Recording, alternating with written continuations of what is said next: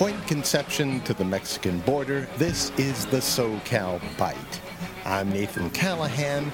On today's menu, Indecent Exposure, a cure for the common cold.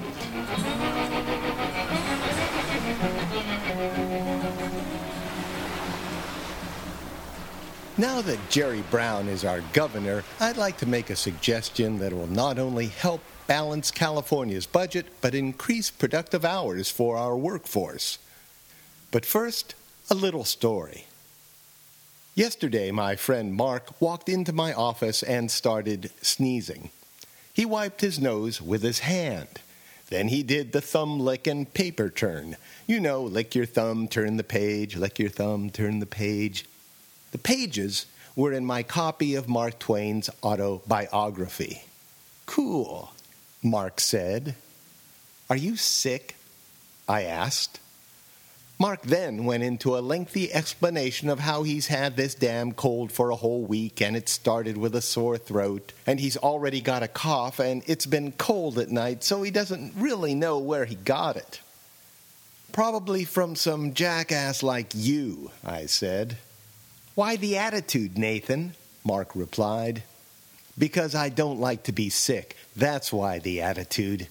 Please, for the good of us all, don't bring your disease out in public or to your friends or even your enemies. Stay at home.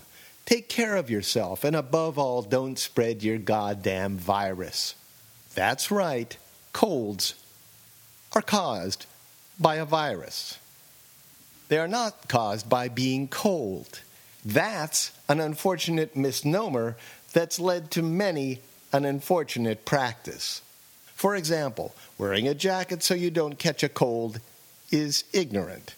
Not going outside in winter with wet hair to avoid catching a cold is also ignorant. Unless you are literally freezing, your body's temperature has nothing to do with catching a cold.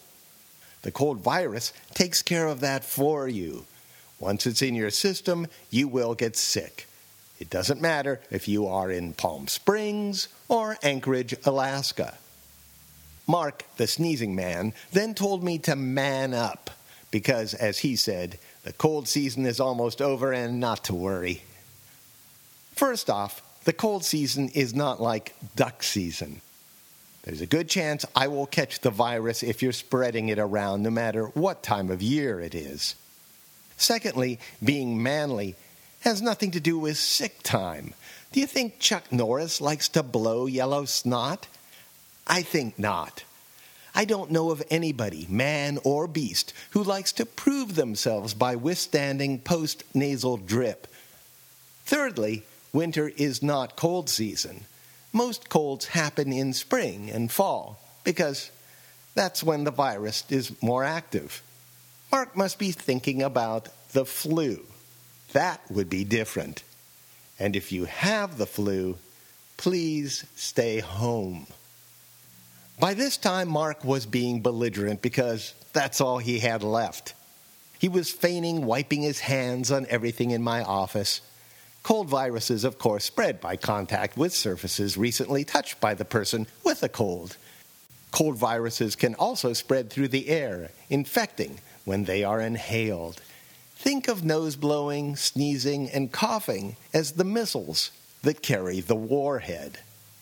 These things didn't seem to sink into Mark, who left my office unenlightened. I didn't read any Mark Twain that day. I still caught Mark's cold. End of story. By this time, I hope you're wondering about my suggestion for Governor Brown, the one that would not only help balance the state budget, but increase workplace production. I call it the Indecent Exposure Law. It goes like this.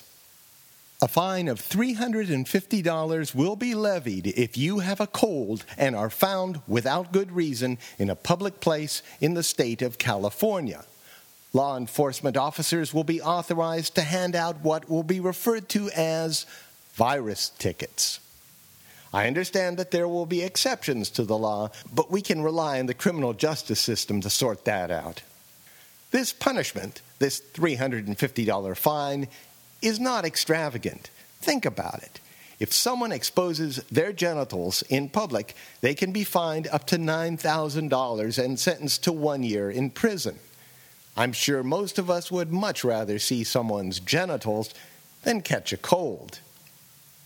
With California's Indecent Exposure law in place, not only would our better health increase workplace production, but the revenue collected from infractions could help balance the state budget. If someone didn't want their virus infraction to appear on their health insurance record, they could, just like with a traffic ticket, take a cold virus class at their local municipal court. There they could learn about, among other things, not touching their nose or eyes after being in physical contact with an infected person, washing their hands frequently, and avoiding crowded places, and Nathan Callahan's office, when they're sick. Governor Brown's political savvy in moving the indecent exposure law through the legislative process could create a cold-free environment for the state of California. After all, Jerry might say, if we can put a man on the moon, we can certainly teach people to stay at home when they're sick. Are you listening, Mark?